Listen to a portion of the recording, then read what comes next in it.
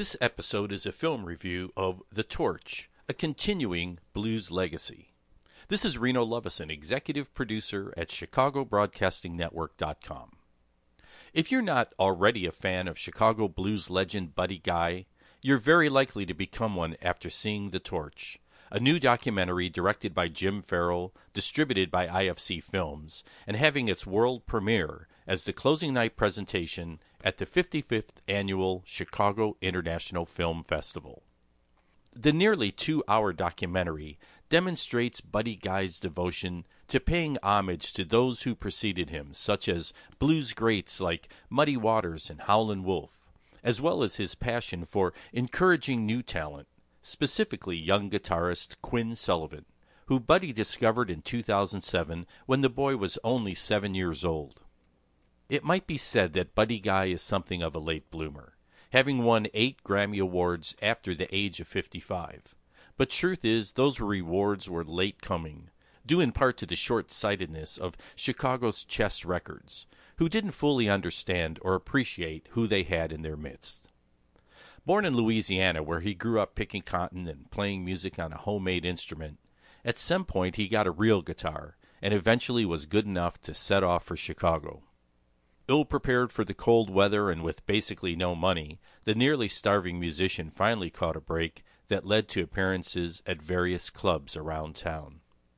Working as a tow truck mechanic, while periodically sitting in as a session guitarist on a few records, Guy first began to gain well-deserved notoriety with the British invasion of the late 1960s, after groups like the Rolling Stones made a pilgrimage to Chicago to see the great blues musicians whose recordings they had listened to and whose sound they revered.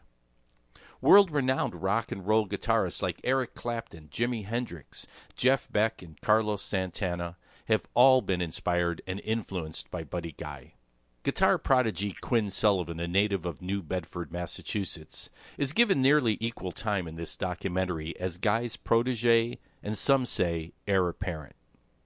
In 2008, just 1 year after the two met, Sullivan, not even 9 years old, performed a featured solo on the cut Who's Gonna Fill Those Shoes in Guy's Grammy-nominated album Skin Deep. Since then, the young man has traveled the world, playing concerts with his mentors, sharing licks, and getting valuable life lessons. One bandmate describes Quinn as an old soul.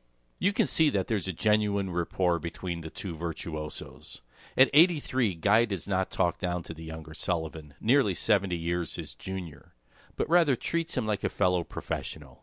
He expects much from the young musician, who never fails to deliver. So therein lies the title of this film, The Torch, demonstrating Buddy's love for those who mentored him, including the promise he made to keep the blues alive, and doing so by actively passing it on to the next generation. Be sure to look for the post page of this episode at ChicagoBroadcastingNetwork.com, where you can find links to performances with Buddy Guy and Quinn Sullivan. If you're interested in making music of your own, check out the Lakeshore Music Studio, located in Chicago's Gold Coast and specializing in piano lessons for all ages.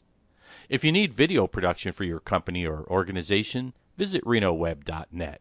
If you're a fan of Chicago blues or just want to learn more, look for one of our previous podcasts called Recalling Blues Legends, featuring an interview conducted by Chicago-based journalist Brett Stewart with Blues Authority and author Bill Dahl, right here at ChicagoBroadcastingNetwork.com. Be sure to subscribe to our website and or podcast to be alerted when new content is added. Also, take the time to listen to our other podcasts or views of some of our other videos related to the Chicago International Film Festival.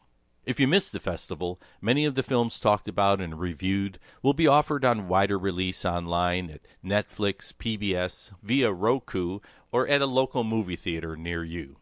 This is Reno Lovison, executive producer at ChicagoBroadcastingNetwork.com.